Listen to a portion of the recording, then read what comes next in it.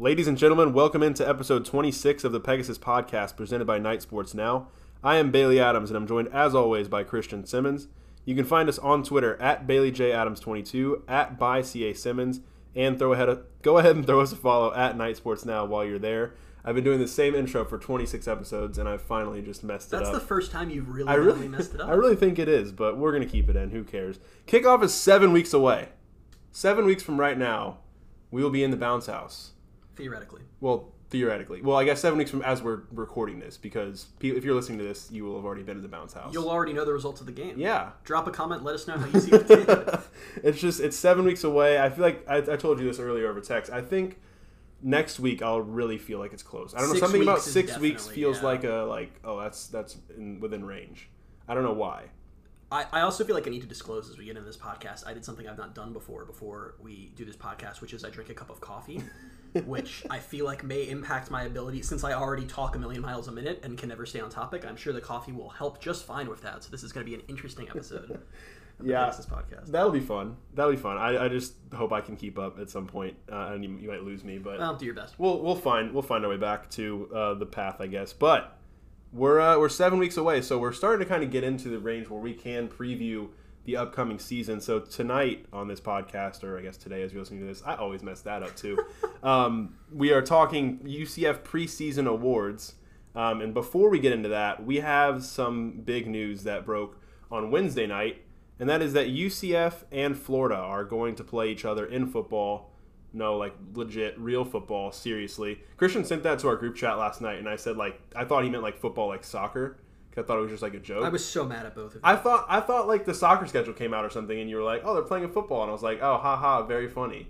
And then I went to Twitter, and I was like, wait, hold on, I got to read about this. And then while I was reading it, Christian was like, you need to be more excited about this. And I was like, I'm still reading the article. Yeah, because this is like a monumental deal and like a game that we've talked about theoretically for it feels like a decade plus now. And we both included it. Well, do we both include it on our? We talked about who we wanted UCF to schedule. One of us did. And we both agreed. So yeah. There are a lot of reasons why this is a really, really good matchup, and which is why for the millionth time I just can't stand this fan base. Listen. I'm gonna. It's so good. I drink a cup of coffee before this. To those of you who are listening, because I know just mathematically many of you are upset about this, because that was my biggest surprise. Is I had no idea UCF fans were going to be upset about this. That really caught me off guard. I thought some would. I didn't think it was going to be the some volume. UCF fans would be upset about literally anything. Yes, UCF could go undefeated and win the Peach Bowl, and there'd be UCF fans who'd find a way to. I didn't think like the volume of people that are upset with it. I'm surprised by that. It's like split down the middle, which is wild. So I'll break it down for you, UCF fans. Oh man, the coffee was a horrible idea. Some of you have reasons where I'm like, okay, fine, that's your opinion, and that's fine. It's the games are like too far away, which I'm sorry that's the way literally all of college football schedules. So unfortunate. Or it should have been a home and home, which is stupid. Let that go. The ones I can't get past are the people who are just like there are actual UCF fans who are on Twitter are like, oh no, I didn't want to play a game we could lose. And I'm like, are you, it's really dawned on me today that there was, at least a sort of significant portion of the fan base that actually wanted to just be all talk forever and not actually ever have to back it up on the field. There are people that's like, why would we schedule a series that we can't possibly win? And it's like, you same people who have been going on Twitter and saying, UCF would be undefeated in the SEC, we're the best program in the state. You're, now that it's happening, you're like, oh no, we can't beat Florida. What are we doing? We're not going to win in Gainesville. Which, first off, that's why this is such a great series, because I've said before, and I've more or less stood by it. I mean, I wrote a Night Sports Now story a couple weeks ago about how UCF has to be really careful with their scheduling in the 12-team era because you don't want it to schedule too tough. And I stand by that, but this is a really advantageous team to play. They're not Alabama, they're not Clemson, they're not Ohio State, they're not Oklahoma. But they think they are. They think they are, and national people kind of give them some of that credit. Florida is a super respected brand, but they're beatable. Florida is not good a lot of the time. There's a really decent chance that you see, 2024, that's not a, when there were rumors a few months ago, and I don't know if it's still happening, about UCF was going to schedule a game with Bama, that was very much a, that's cool. We're going to lose, but that's cool. This is very much a game where UCF could absolutely win that game. I looked up, in the college football playoff era, Florida has lost to a lot of not great teams at home. I mean, they've lost to 7-6 South Carolina at home. They've lost to Missouri multiple times. They just lost to LSU, who was 5-5 this past year. So if you're a UCF fan and you truly believe that UCF is one of the top teams in college football, why are you afraid to go play in the swamp? What bowl game did Florida go to last year? Cotton Bowl. Cotton Bowl. Yeah. And they had like 3 or 4 losses already, right? They went 8-4 last year. 8-4. That was, I think that was on paper their best season since Tebow, and it was 8-4. Well, they had the 1 year they beat Michigan and. Sure, but they didn't win the SEC East that year. That's fair. Yeah. I don't know. It's just funny because you look at last year's team and like you think, oh yeah, Florida was good last year, but they still lost 4 games. They're still a very beatable team. They lost to a 5-5 team. Yeah.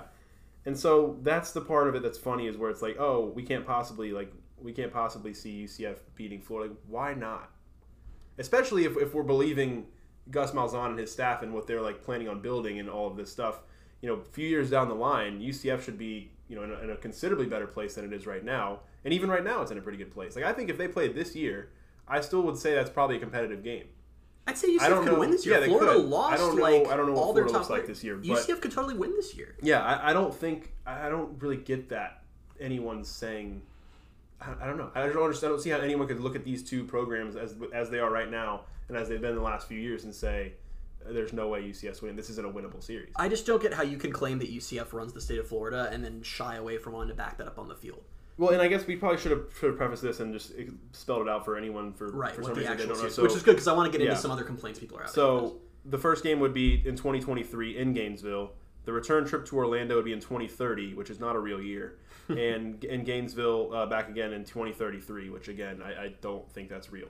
So that seems to be the part that a big chunk of fans are hung up on too, is they're like, oh, why isn't this scheduled for a few years from now? And it's like, well, because that's not the way that works. Like, I don't think the average fan understands how messed up our scheduling situation is. Well, that's the thing is like, because if you look at UCF's schedule, like a couple years ago, it's, oh, we still have slots. So it's like, oh, don't other teams still have slots? No one else does. No, Washington and Michigan scheduled a game for like 2037 earlier this week. I'm surprised Florida had one in 2023. Or 2024, but 2024. I'm amazed that is the case. And the other thing that people are saying is like, oh, first off, it was like, well, I'm sure that game will be at Camping World. And then the report from the Orlando Sentinel clarifies, no, it'll be at the Bounce House. And I was like, well, Florida's just going to cancel. And I'm like, okay, let's run through the scenarios here. I want someone to actually explain to me what the downside is of this series. Let's say that worst case scenario, UCF plays at Florida in 2024 and loses, and then Florida cancels the rest of the series. That's the worst possible outcome. Let's go there. First off, Florida, I'm sure we'll see once the contract comes out, UCF's going to get a lot of money if Florida cancels the rest of the series, which is great. Money's always awesome. And as of right now, like, there are not national people that are like, oh, UCF's going to win this game. Nationally, the perspective is that UCF would lose to Florida, of course, because Florida is the SEC Florida team.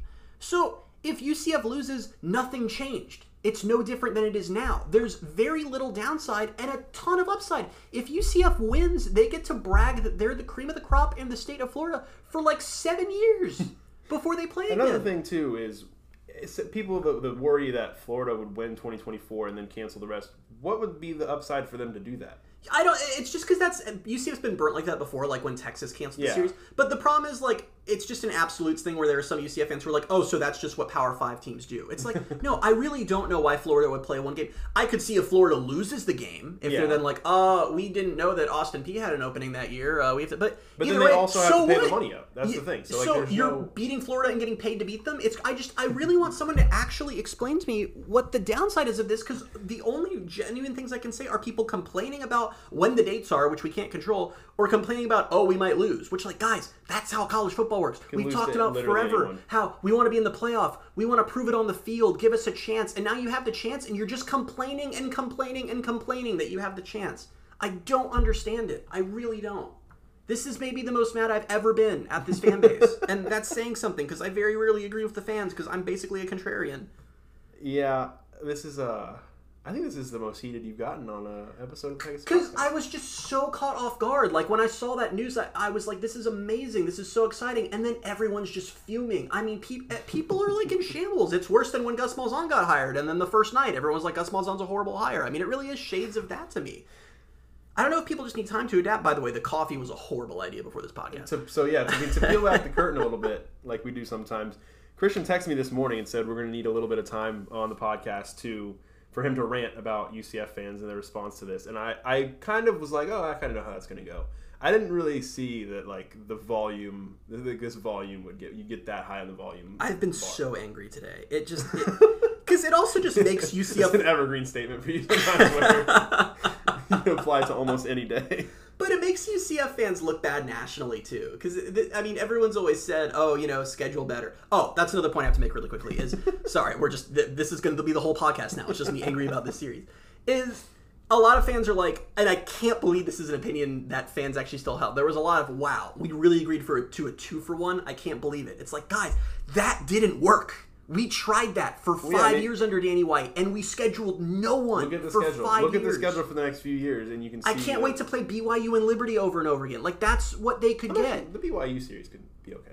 It's not the same as playing Florida, though, or anything. Thing. I mean, there were reports this week that UCF tried to get a home-and-home with Purdue. And Purdue turned them down. I just don't. Is it fair? No, it's not fair. No one was ever saying it's fair. And I'm not saying, like, I know there are national people. It's like UCF needs to do what Florida State did in the 1960s when there weren't even televisions and go play, LSU on the road 5 straight years. No one's saying that, but you have to be okay. Some people are saying that. But. Well, some people are, but you have to be okay with 2-for-1s with top level programs. Florida, as far as brand appeal, is probably a top 15 program in college football. You have to make some concessions to get those games. And props to Florida for willing to play UCF in the regular season. Yeah, I'm actually still a little bit surprised about that, honestly. I am too. I never thought they'd agree to something like that. I don't think Miami would agree to that.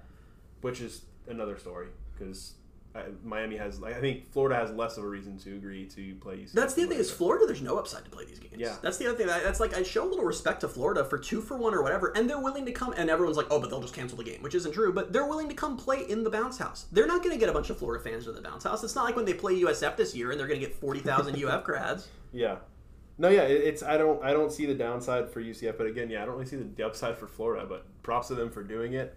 It's on the schedule for those 3 years, and, we'll just hold out hope that those games don't get canceled, but really I don't think there's any reason to just go into the whole series saying, oh, those games are going to get canceled. And you know what? It's possible, if they sure, do, so what? That's 30-year-old me's problem. Like, he can worry about it. There's a game in a few years where UCF's playing Florida in the regular season. I'm excited. Let's just be excited. Yeah. I mean, well, why be excited when you can be mad? Honestly, that's how I do most of my life things, so maybe I relate to UCF fans more than I think. But anyway, rant over. I'm turning it off for the rest of the podcast.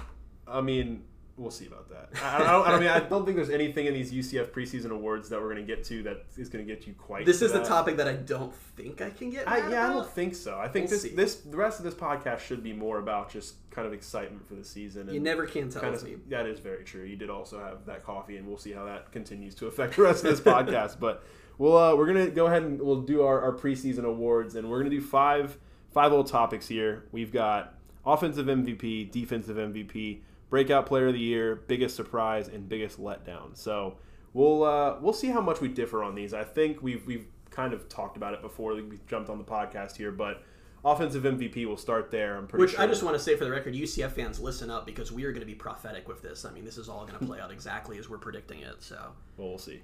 All right, offensive MVP. You want to give me yours first? Yeah, I'm going to stun everyone with this one. It's going to be Dylan Gabriel. Really? I picked Quadri. Yeah. Mikey Keene. We actually probably should have just said offensive MVP other than Dylan Gabriel. Well, that's the thing. I tried that. Like, I just think, because I almost said we should just leave him out of it. But one, that's not how awards work. It's true. And two, I tried to think of like who else it could be, and there's just so many unknowns that I could not pick anyone else. I mean, basically all the skill positions are turning over. So it's just... So I'm like thinking, would have been Jalen Robinson? Like, I was like trying to pick an offensive lineman to give some love to the guys up front, but like I can't. Matt Lee. Yeah, Matt Lee. I don't know. Sam. I don't know. You can't really pick anyone other than Dylan Gabriel. And well, also when you have, Pro Football Focus just rated him as the 4th best quarterback in 2021. I mean, you just can't beat that. You can't. You really can't. You have a top 5 quarterback in college football. Come on. And it's funny. He's no Desmond Ridder. Don't get me wrong, but you mean the 40th ranked quarterback in the country? So according to Pro Football Focus, I just want to point out that Dylan Gabriel is the 4th best quarterback in college football, and Desmond Ridder is the 4th best quarterback in the AAC. Just something to think about. Who was ahead of him? Oh, that's good. Clayton Tune. Oh. And Memphis's quarterback, whose name is. So I saw, like, obviously I kind of just skimmed through the rankings, so I wasn't going to read 130 little blurbs. So I completely missed that he was the 4th best quarterback in the conference. I honestly think that Tulane's Michael Pratt should be ahead of him too, but we'll see how. What about USF's quarterback that we didn't know? I already forgot his name. So did I. It's gonna suck when he throws for like 40 touchdowns or something this year. Hey, I mean, maybe so, but yeah, no, I just it couldn't be anyone other than Dillon Gabriel, and what he's done as a freshman and as a sophomore. Well, I guess he's still a sophomore because of COVID year, but but that's gonna be confusing forever. But what he's done his first 2 seasons at UCF has been phenomenal, and I'm really, really intrigued to see what he does in Gus Malzahn's offense. I'm just kind of curious to see how that adjustment goes, and I think it's going to go super well. And yeah, I mean, I don't have too much to say about it, really. Yeah, I mean, I was a lot more nervous about the Malzahn adjustment, and you can listen to many podcasts where I've said that just because I don't know how mobile he is. But at the same time, like, I know you're never going to like down talk your own quarterback, but Malzahn's just seemed so pleased with Gabriel, and it just seemed like they felt they were in a really, really good place. Yeah. By the end of spring ball. I mean, we saw in the spring game he was more mobile. There was more creativity in the offense, and it seemed like where I felt like that could be a detriment, it seemed like because Heupel's offense was so simplistic, it seemed like he was thriving in that little look we saw, and in the open practices, which I'm feeling a lot more optimistic about where Dillon Gabriel's going to stand in the new offense. That's the thing that I'm so pumped about. Is just that this offense can't possibly be as simplistic as Heupel's. And so it should just be so much more fun. I mean, just by adding a third play, you're going to really take things to another level. You mean you can use the middle of the field? You're allowed to do that? I mean, maybe once or twice. It's going to be fun to watch, and I'm just really excited for this season. I think, and we might get onto this a little bit later, but it just could be the last year we see Dillon Gabriel with UCF. I know you've long held the opinion that he's going to the NFL after this year. Yeah, I suspect he. I mean, it's like because I know that he doesn't have like the prototypical NFL quarterback body where it's like, oh, you can throw 20 touchdowns and 10 picks and they're going to draft you in the first round. But yeah. It's going to be a weak year for quarterbacks. I mean, outside of like Spencer Rattler and like maybe Sam Howell, are there any like Desmond Ridder? Okay, I'm talking like NFL prospects. Like, so I don't know. I think that. I mean, if he has the type of... It's contingent on him having the type of year we're expecting him to have, because the other thing is Dillon Gabriel just strikes me as a guy where if he's showing up in mocks, he's going to go. Like, I don't think he's going to hold out for, like, being a top 10 pick or something crazy. Yeah. We'll get... I have some things to say about this topic later on, so... Okay. We'll get there. We'll get there. That's a nice tease. Yeah, we'll get there. So, we'll flip over to the defensive side of the ball and go to defensive MVP. I want to hear yours first. I went with Kalia Davis. Okay. I almost did. Did you go with Big Cat, I'm assuming? I did not. Really? I went with Tatum Bethune. Oh, I forgot about Tatum He Bethune. was really, really coming on strong towards the end of last year, and I think he's going to be a monster this year. Yeah, and I totally forgot about Tatum Bethune. As I was going through this, I was kind of intrigued just by, like, because last year the defense was so bad. And that's an understatement. Obviously, I mean, it's different because Kalia Davis is coming back after opting out last year, and there's Big Cat Bryant. But just looking down, like, the list, looking down the roster, I was seeing a bunch of guys where I was like, oh, I mean, he could be a good pick. He could be a good pick. And there's far much more talent than I like kind of, I don't know, just generally thought of when I was like, oh, I mean, I don't really know what to expect from the defense this year. It has to be better. But then when I was actually looking at the amount of talent on the defense, I was like, this could be like a really, really strong defense. Well, the thing is part of the reason the defense was so rough last year is because so many underclassmen like Tatum Bethune, were playing a ton. And you sort of have to think that is going to pay dividends in the long term, right? I mean, there's no Especially substitute for in-game experience. I mean, yeah, so no, that's a good one. I totally can see that. And I think Kalia Davis is a guy, I thought I saw something recently where they're talking about him like as a potential NFL prospect for next year too, I think he's going to get drafted. I think him and Big Cat could both get drafted after this year. And I think that the other thing with Kalia Davis to me is just he's a leader, Yeah. And I think that we've talked on past podcasts that felt like, no disrespect in any way to Richie Grant or Aaron Robinson, but it felt like they didn't have that like heart and soul type guy like I don't know, like a Pat Jasinski or Shaquem Griffin or Titus Davis. Yeah.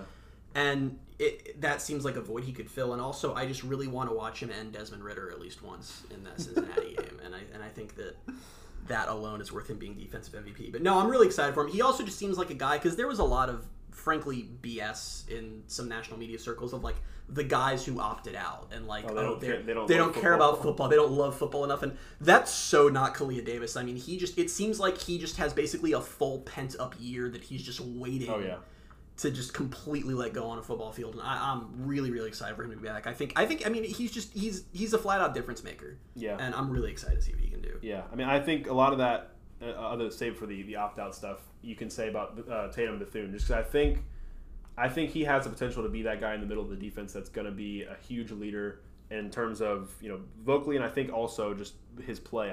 Towards the end of last season, he was the guy. And I know I was doing for Night Sports Now. I was doing the players of the game and all that, and he was just in consideration. It seemed like week after week, just because he was all over the field making plays. And I think he could be a guy. I mean, with that experience under his belt last year, he could be a guy that really steps up again this year. But he was just to give you so Tatum Bethune. He had 57 tackles, 7 tackles for loss, 2.5 sacks, and a pick. Yeah, that's for 10-game season too. Yeah, I mean he was making an impact, and I think again, and I think what's more exciting too, just like seeing Gus Malzahn's offense in action, seeing UCF go back to more of like a multiple defense and just be very very up the things that they do and kind of attack in different ways. I think that's going to be interesting to watch, and how the defensive staff is going to employ or deploy all of the talent on the defense is going to be a heck of a thing to see. So I think this is a defense that Bethune's going to thrive in, and that experience last year where he was kind of just kind of scratching the surface, I think that's really going to help this year, and really make him a star on this defense. It is interesting, and we're gonna talk about this more on another one of our preseason awards because I get it. But like the defense as a whole, it's just gonna be very interesting because it's that whole unit. I'm more interested in the defense than the offense, which is funny because the offense, we basically got a whole new group of wide receivers and a whole new group of running backs. Yeah. So there's a lot of intrigue there, and a whole new offensive system. So there's a lot of intrigue there, but it still just kind of feels like, with the guys they have, we know more or less how that's going to go, and the defense is definitely the bigger question mark to me. But yeah, I mean, I think too. Yes, it's a bigger question mark, but it's just for some reason to me, I'm just thinking it's a lot. Not to say a lot more exciting, but I'm saying it's more exciting to me just because of that unknown and because of the amount of talent that there is, and just to see how that all unfolds is going to be really exciting. Well, we've also been conditioned for a few years now that the defense is just completely secondary to that's true. the team, and I don't think that's going to be the case anymore. So yeah. And when you think back to some of the past UCF teams, like just back in 2016 when the offense was still trying to figure things out, that defense was so much fun. Oh, that defense was insane. I love that defense. The last time I think, save for the Auburn game, I think that was the last time I had fun watching the defense play.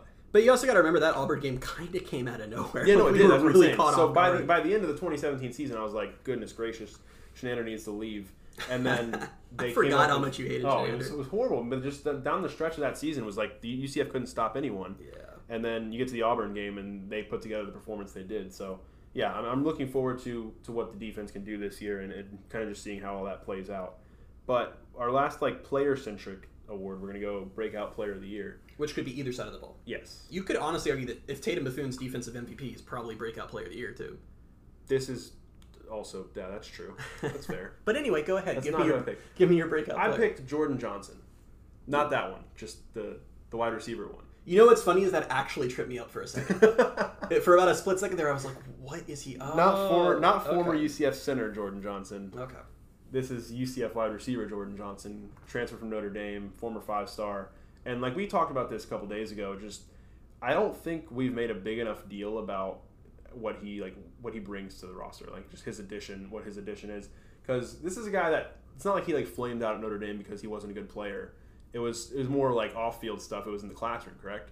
Yeah, that's why, because we were, like you said, we were talking this the other day where I was like, because it's just sort of even when you get a really high-profile transfer who had a lot of stars coming out of high school, there's always the he transferred. And I'm like, are we talking enough about how he transferred from Notre Dame for academic reasons? There wasn't a talent issue there. So we basically just got a young wide receiver who, under normal circumstances, would have no business not being in the Power 5 conference. And that's the thing. He's young. He's a freshman, right? Mm-hmm. He's a redshirt. He was a freshman last year. So So I don't know how they're classifying.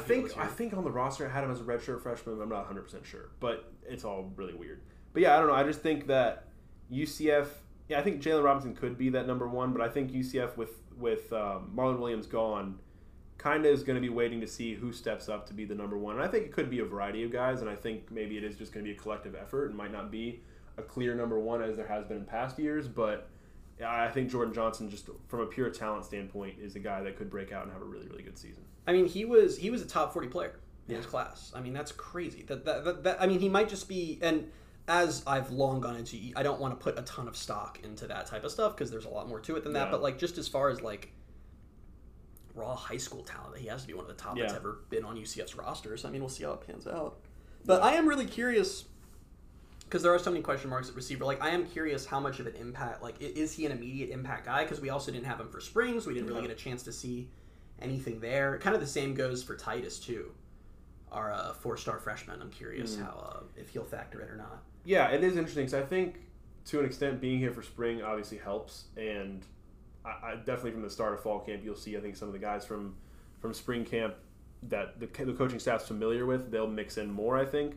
But I think as the season goes on, and it doesn't necessarily mean like the starting guys or those guys that were here in the spring have to like falter or anything, but I think just when you have that kind of talent at the position, you're going to want to get them on the field. And I also don't think there's as much to that as people make out. Like, Mike Hughes showed up on campus 2 weeks before the FIU game, right? I think so. And it was by like the second or third week where he was like main. It was that Maryland game where it was like, okay, Mike Hughes is the guy. So I mean, you do have an inherent advantage, but the other thing is like UCF's gonna. I mean, assuming things go to plan, there's gonna be a lot of blowouts in here. I'm not saying the Boise game or the Louisville game, but like I mean, there's gonna be a lot of opportunities for a lot of these younger guys to get on the field and get some reps. So I don't think that.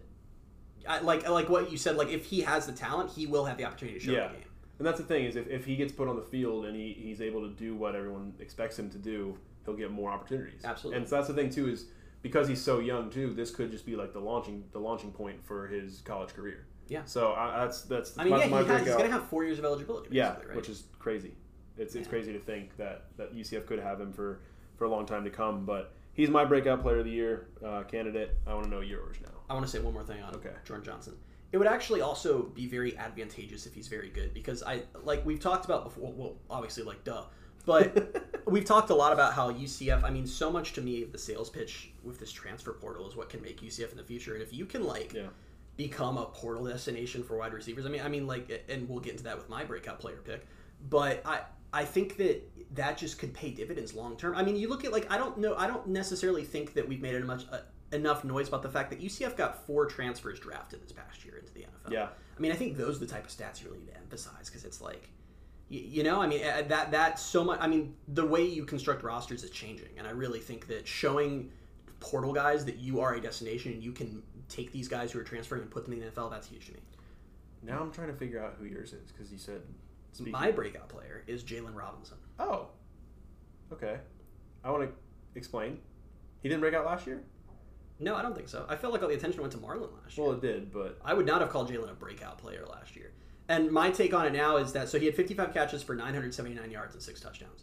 I had no idea he was that close to 1,000 yards. Maybe it just... I don't know. I did. So maybe... Really? Okay. Yeah. That really caught me off guard. Yeah.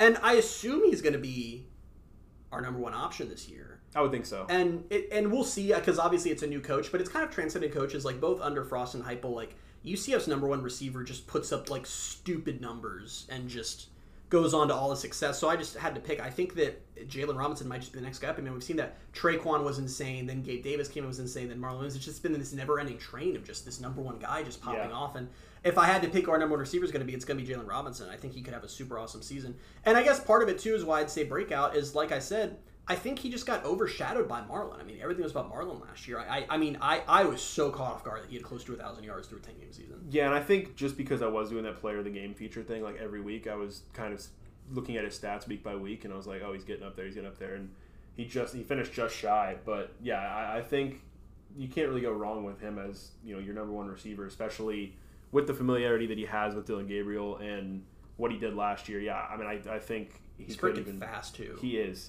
and he's gonna be another guy that I think his size might work against him. But I'm just kind of curious to see what his NFL prospects are because I think from a talent standpoint and from just his speed, there's got to be use for that kind of guy in the NFL. I mean, he's like the receiver version of Killins. It feels like sometimes. So it's kind of like we'll see. Yeah, it sucks. How tall is he? He's not tall actually, because I know he's probably listed. So let's see, he's listed at 5'9".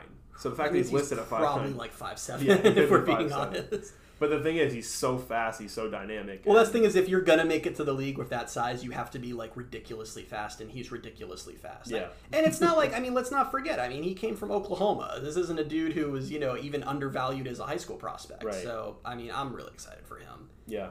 So we both went receiver for breakout.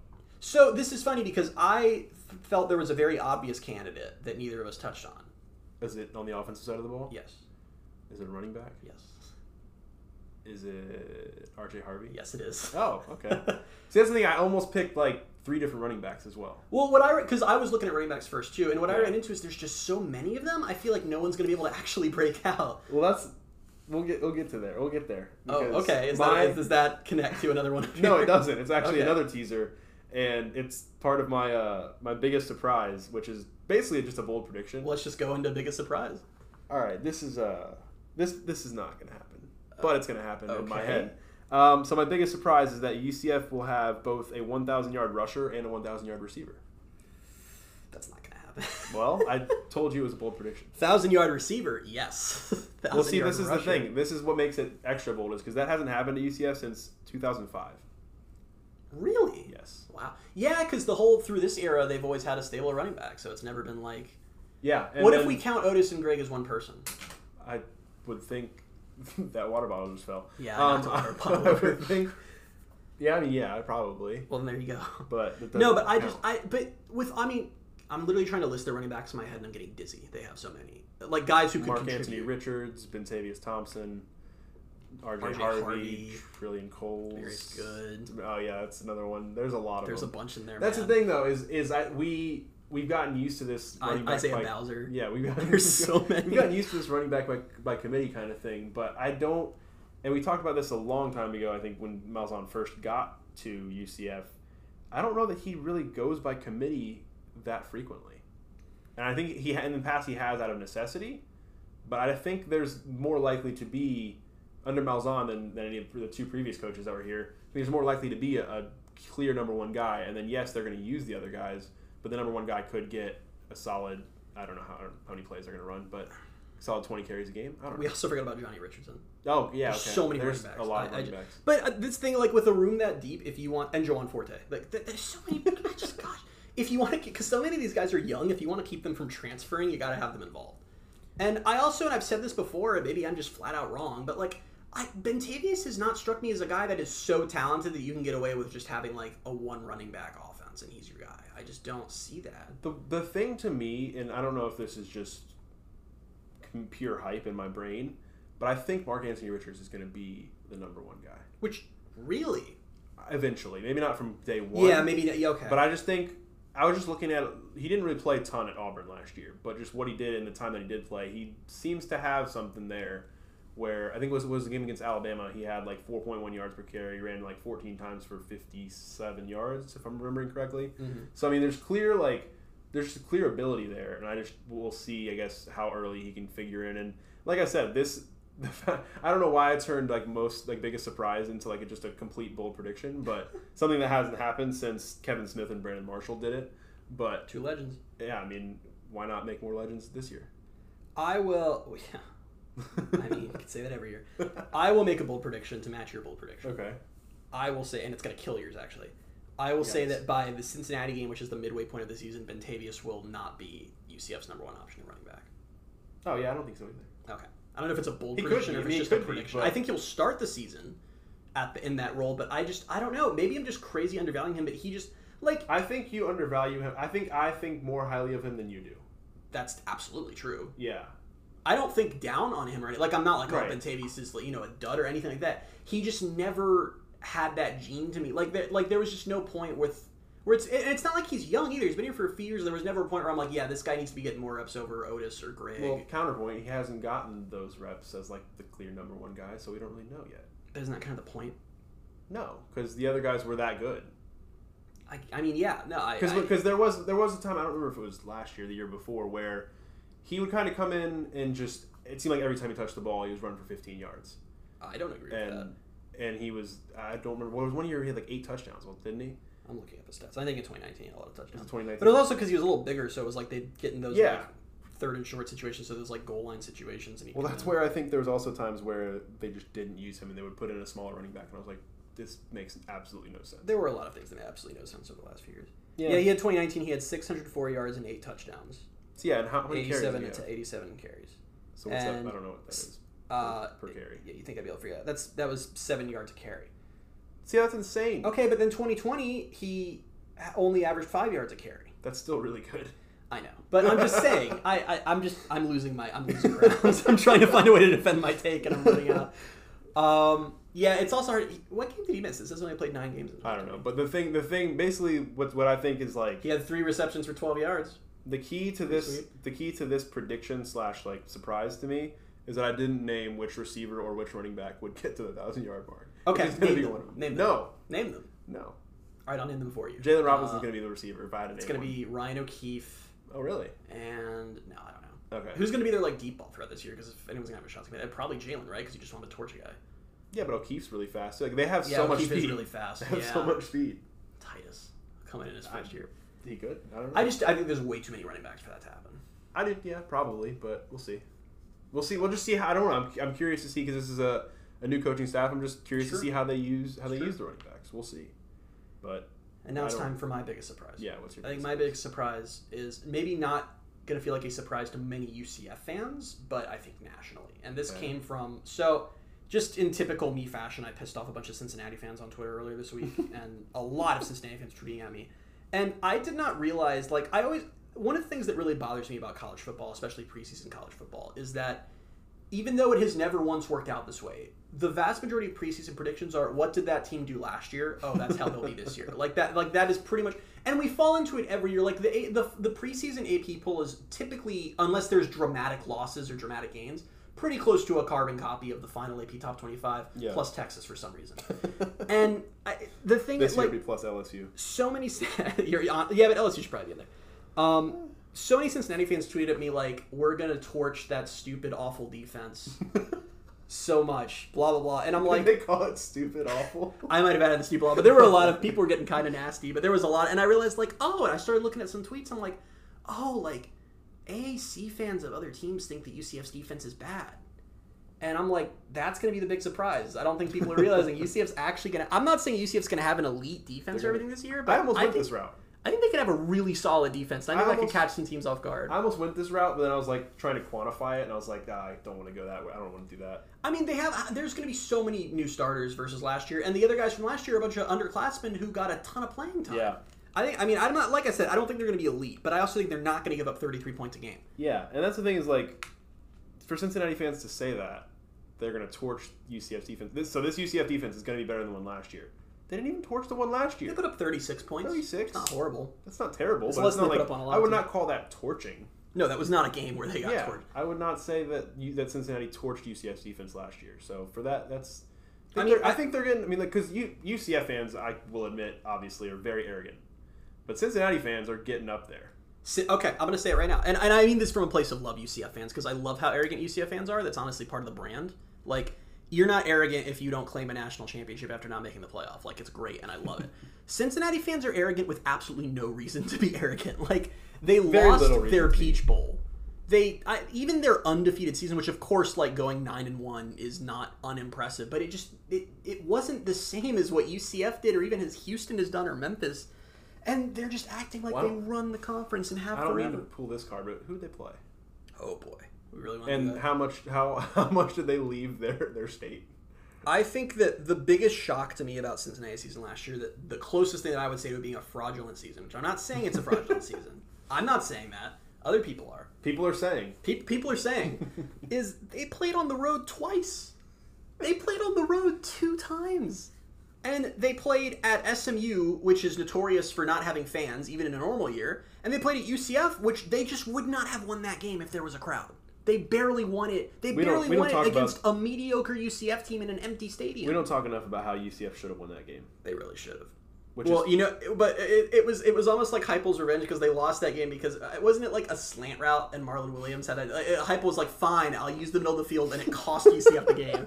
It was like Heupel was told you all. He's I got the last laugh. So I'm really I think the big surprise will be the defense, but I don't know what Cincinnati fans are on at this point. I don't get where, and maybe I'm wrong. Maybe they'll steamroll their schedule, but they just have serious 2016 Houston vibes to me at this point, where they're going to come in we have all the hype and we're going to be a playoff team, and then they're going to be 5-3 by the middle of the season. I can't wait 7 more weeks.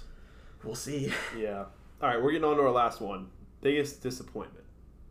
I went first last time, so you go first this time. Okay.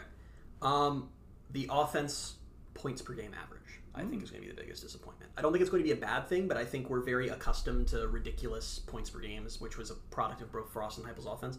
Malzahn's offenses just don't...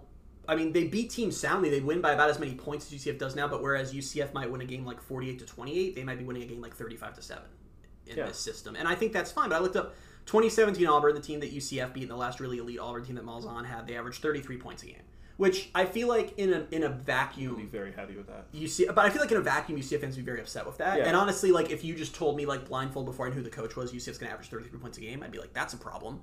But I think that will be a disappointment because we've been used to for basically 5 years now of just like, yeah, we're going to put up 40 leading the points country. Every game. Yeah. But that was at the expense of the defense, and it cost UCF games multiple times. So I just don't think Malzahn's best was in 2013, his first year when they went to the national title game. They averaged 39 points a game. Maybe UCF will average that. We'll have to see. But I also just I can see it. I can see it too, but I feel like UCF's average is going to be somewhere in the 30s and not the 40s. Yeah. And I feel like there are going to be people that are going to react negatively to that. Well, not to put you on the spot, but like last year, wasn't it like 40, 41? Like it wasn't like in the deep end of the 40s. I don't know it off the top of my head, but I don't think believe it was 42. Okay. So I mean, don't quote me on that, even though I just said it, because I don't remember. I don't think it's going to be like a drastic like drop off and oh my gosh, let's panic. But I get where you're going, where you're coming from. I think like the reaction is going to warrant like I think because in terms of biggest disappointment, like I don't know necessarily the number's going to be that disappointing, but I think a lot of people will perceive it as disappointing. I think we'll see. I was 42.2 points per game is what they averaged last year. That's genius. They averaged 42 points a game and went 6-4. So it's like, but yeah, but I actually don't scoring points doesn't work. Man, that USF game. I think the reaction will depend on the record. Like, I don't think UCF fans are going to be complaining if UCF's like 9-1 or something. Like, I don't think they're going to care, but we'll see. Right. But I just think that was always kind of a point of pride for even when the wins weren't there, like this past season of, well, we're going to score a ton of points no matter what. So that can be qualified as a disappointment to me, but I don't think it's like a disappointment as in this has ruined the season. It's just it's a different way, it's a different system, it's a different way of doing things. Yeah. I get that. And my biggest disappointment, which I teased earlier with the draft talk and surrounding Dylan Gabriel, my biggest disappointment is that Dylan Gabriel still won't get the recognition he deserves after having another very good season. And I know what you might be thinking is that he was just ranked the 4th best quarterback in the country by Pro Football Focus. But Pro Football Focus seems to be the outlier with Dylan Gabriel. That's fair. Because I think if you look at it, and I'm not saying that Desmond Ridder didn't deserve to win Conference Player of the Year or whatever, but Dylan Gabriel hasn't won Conference Player of the Year. I think he'll get passed over for that again, even if he does deserve it.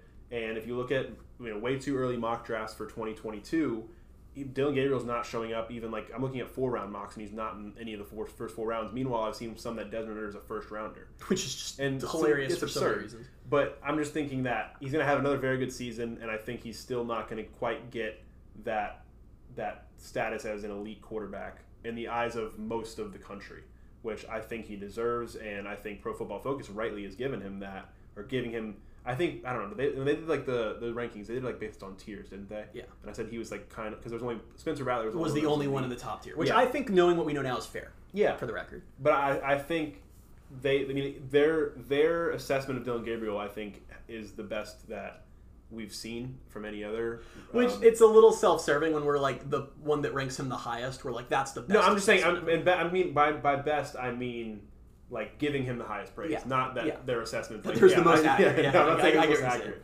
But I do kind of think it's most accurate too. But that's not what I was originally saying. This is going to sound awful, but my initial thought when I saw the PFF thing was I was like, 4 seems really high.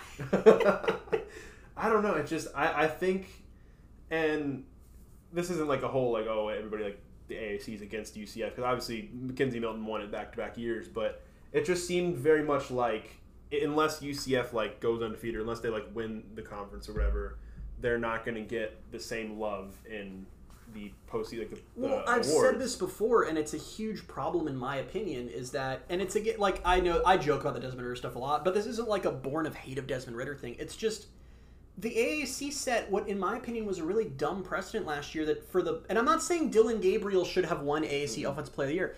I just think it's not a good precedent that we say we're going to pick who the best team is in our conference that year, and we will give all the awards to them. Like, Cincinnati did not win because of Desmond Ridder. They won because they had an elite defense. Desmond Ridder was not the best quarterback in the conference.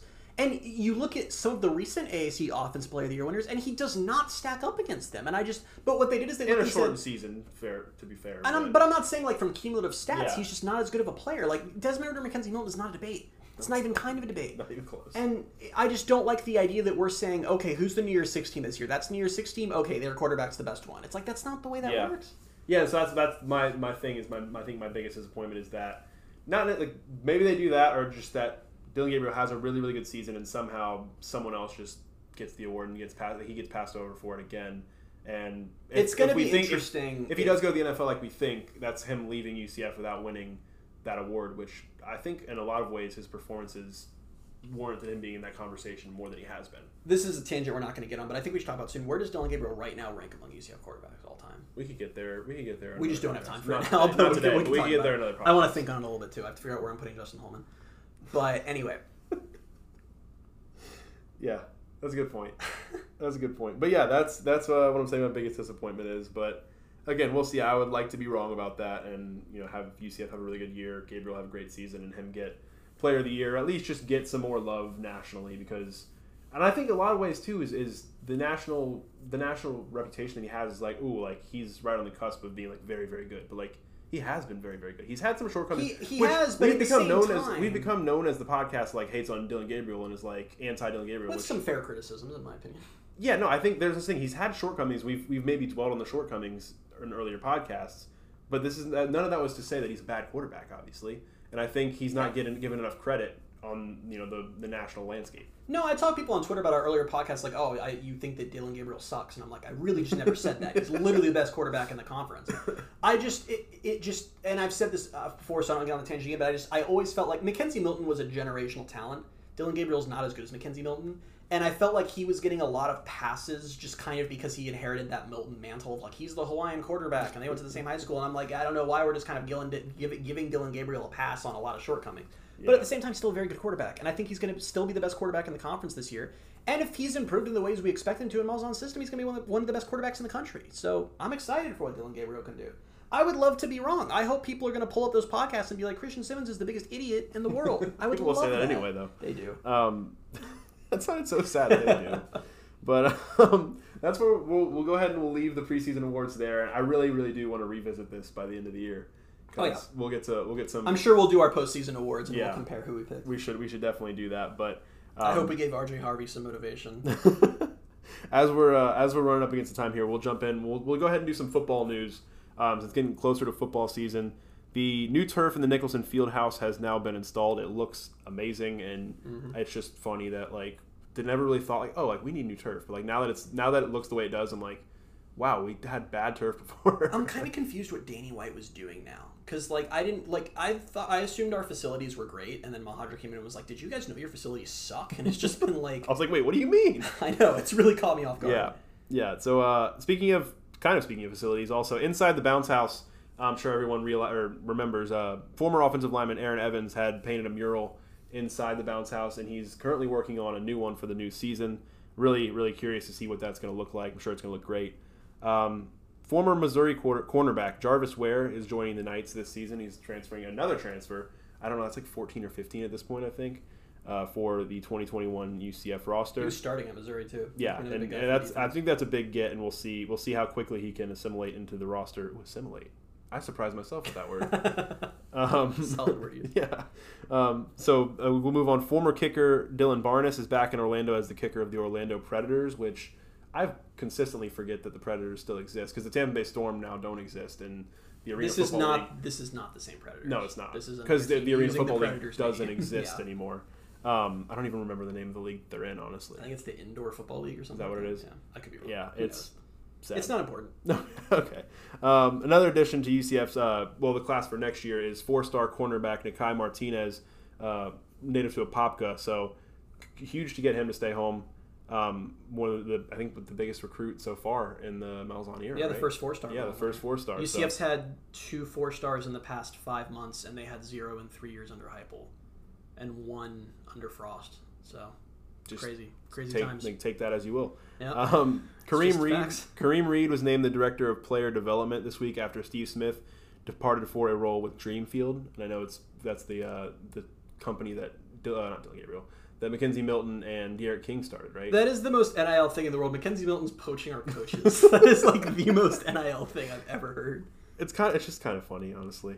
And finally, for football, Media Day will be held virtually on August 4th. So that's right around the corner, really, about a half a month away. And elsewhere around UCF athletics, we'll do 3 notable things here. The volleyball schedule has been released. They open up with the UCF Challenge on August 27th and 28th against Georgia Tech, St. John's, and Penn State. Then they also have non-conference games against Clemson, South Carolina, Florida State, Georgia, and Miami. And then conference play opens on September 24th against ECU. UCF hasn't lost a conference game since November of 2019, so that will be on the line when they open up AAC play in September. Baseball news, 3 Knights were selected in the MLB draft. Colton Gordon went in the 8th round to the Houston Astros. Josh Crouch went in the 11th round to the Detroit Tigers. And Jack Sinclair went in the 16th round to the Washington Nationals. And our final piece of news for this week, for UCF Athletics, the Keep Charging On Fund exceeded the $2 million goal. And we got another one of those great videos of Terry Mohajir just sipping on the coffee right before he started talking. I love that that's just become a thing. I don't know why, but I love it. I think we should get like t-shirts printed or something of him just like sipping on some coffee. I would wear that. I mean, I think a lot of UCF fans would. I would wear that in the press box. We should probably get on that. We should do that before someone else does. Can we legally just steal his image? I don't know. Let's see what Mohajir's NIL is worth. We could collaborate with him. I'm sure he'd be open to that. But yeah, that's where we'll leave the news for this week, and we'll jump into the Drip U quiz sessions. Entering week 7 on a little bit of a down note. I lost. I was wrong last week. I'm 10-5 now over the first 6 weeks. So we'll see what's on tap this week. So I've got 3 questions for you, and these are interesting ones because we're not going to know whether or not you got them right for a few months. What? I want you to guess some combos for the 2021 season. Now, I'm not going to hold you to the decal because UCF always does some crazy stuff we never see coming with that, so we're not going to touch on that. But you've clearly got a good handle on UCF's uniforms because you've gotten most of my questions right. I think you got like a 67% winning percentage? 10-5, so it's pretty good. Yeah. So you solid D. So if this was school and not sports. But anyway, so I want to hear from you, what is UCF going to wear against Boise State? What are they going to wear at Louisville? And what are they going to wear against Cincinnati? Start with Boise State. What are they going to wear? What are we thinking? We're thinking new combo, repeat? What are we going to see? This is horrible. Like, not only do we not know if I got these right until like a couple months down the line, I just am being blindsided right now, and I have to think of these on the spot. Yeah. So Boise State's a home game. Boise State is a home game. I'm aware of that. Everyone got tired of big game gold last year, so I don't know. I hope they don't. I don't know that they'll start. I don't know if they'll start with gold helmets. Let me go. I don't know. I hope you start naming the stupidest combos. Black ever. helmets. Okay. That'll be boring. Oh my god. Black jerseys. All right. Pewter pants. I think I hate that. Why? It's gonna look bad. This is bad. You would need a silver UCF decal to make that work. Then let's go with that. Because you need the pewter somewhere else on the jersey. Because I was gonna say black, white, but I feel like that would not be like. They won that once. I think that would not be that extravagant of a combo for the opener. Yeah, I think you're gonna be 0-1. I don't know if black pewter. Can I change that? Sure. I don't really have like a backup. After I said that, I was like, that doesn't sound like something. No, you're locked in. You're locked in for black pewter. I feel like it could literally, if they had like a silver or gray UCF deal, but even then, like you gotta have some white somewhere for the white numbers. I don't know, whatever. Okay. Can I amend it? Okay, please? amend it. Pewter helmets, black jerseys, pewter pants. Black pewter. Yeah. I would go. I need them to go back to that. I would actually be annoyed if they go pewter helmets, black jerseys, and then don't go pewter black, since I've wanted that combo for years. But pewter black pewter it is. We last saw that against ECU in 2019. Are you writing these down? Because I'm not going to remember this. It's a recorded podcast, Bailey. Are we going to go back? Okay, as long as you're going to go back, because I'm not going to remember to do okay, that. At Louisville. At Louisville, it's a road game. It's a road game, so do with that what you will. This is that's a repeat combo. I did not think you'd struggle with this. Why not? I don't know. I never know what they're gonna wear. Just what do you want them to wear? I don't know what I want them to wear. Go ahead and give me they'll do big game gold for the helmets. Okay. The white Nighthead jerseys. Okay. Which have historically done well on the road. Who cares? It's a new staff. And black pants, which is a repeat combo. I don't remember when they wore. They wore that against Cincinnati in 2019. Okay, yeah, they're gonna right those wrongs. When they took the L, which is an awesome combo, by the way. I liked it so much. So maybe that's why it's stuck in my head. All right, and then for the big one at Cincinnati, which is at Cincinnati, which is a road game. Glad you were to put that one together. I'm really just stalling for time as I'm saying these things.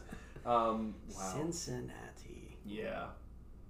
Give me... Which, for reference, Cincinnati always goes blackout at home. So they do. Yes. I learned that this week. Can they? Ooh. No, I don't know if they're going to do that. What? I was going to say they would go back to the Peach Bowl combo, but I don't think they will. I don't know. I feel like that would be a good... I mean, that's obviously a good... I'd like to see it with the reverse UCF, the white UCF decal, though. I don't think they're going to... That's what I would want them to... I would say I would want them to wear that, but I don't think that's what they're going to do, and I want to get this right. So... I don't really think I have an alternative though. Okay. Let's go gold, white. Okay. I'm probably gonna go 0-3. You're gonna go 0-3. I hate that these were the questions. I feel like Cincinnati, the obvious choice was whiteout since they're going blackout, but that's fine too. We can stick with but I guess what we're gonna have to see this year is if big game gold is still gonna be a thing. I don't think we can call it big game gold anymore after last year. What do you mean? They only wore it for the biggest games like East Carolina, which was an ABC game, so you know. All right, well, you've got Bailey's combos. We've got black. Oh, no, you switched it. You've got pewter black pewter for the Boise opener, which would look nice. I can see it. Yeah, then we've got the 2019 Cincinnati combo of the gold helmet, the white night hit jersey, the black pants for Louisville. Also would look really good. Other combos look good. Except the black pewter thing. And then we've got the Peach Bowl combo coming back for Cincinnati. I don't think... I would be fine if they wore all of those, though. Like, those would all I think they would all look good. I just don't think they're going to wear any of them. Well, they might wear them, but... We never know what they're going to do. I'm always wrong. This is what you just said. You're surprised that I'm struggling with this. Well, I don't. Well, then you said we never know what they're going to do. But I just pick what you want them to wear. Like, you know, I mean, what would you? I ended up doing that, but I don't think that's actually what they're going to wear. So I'm going to be thrilled if you get one right. Like, I feel like that will throw a party. Oh, it'll be huge. We'll have a celebratory emergency podcast. I really need to pad my stats for the next few weeks, so that when I get all three of these wrong, it doesn't affect my record too much. I'll throw you some softballs next week I think I need them. I think I need them. But name all 4 of UCF's helmets. They have more than 4 helmets, don't they? What? They have more than 4 helmets if you count the space helmets. I just meant like base helmets, man. Oh, okay. Well, I was thinking ahead of you then. Is UCF dropping a Canaveral blue helmet in 2021? Ooh. No, don't get excited about that. That's a horrible idea. Oh, man. I'm just going to be thinking about that until next week. But until next week, you can find us on Twitter at BaileyJAdams22, at @CA_Simmons, and at Night Sports Now. Again, we'll be back next week. It'll be 6 weeks from kickoff. It'll be episode 27, and we will talk to you then. Goodbye, everybody. Bye, everybody.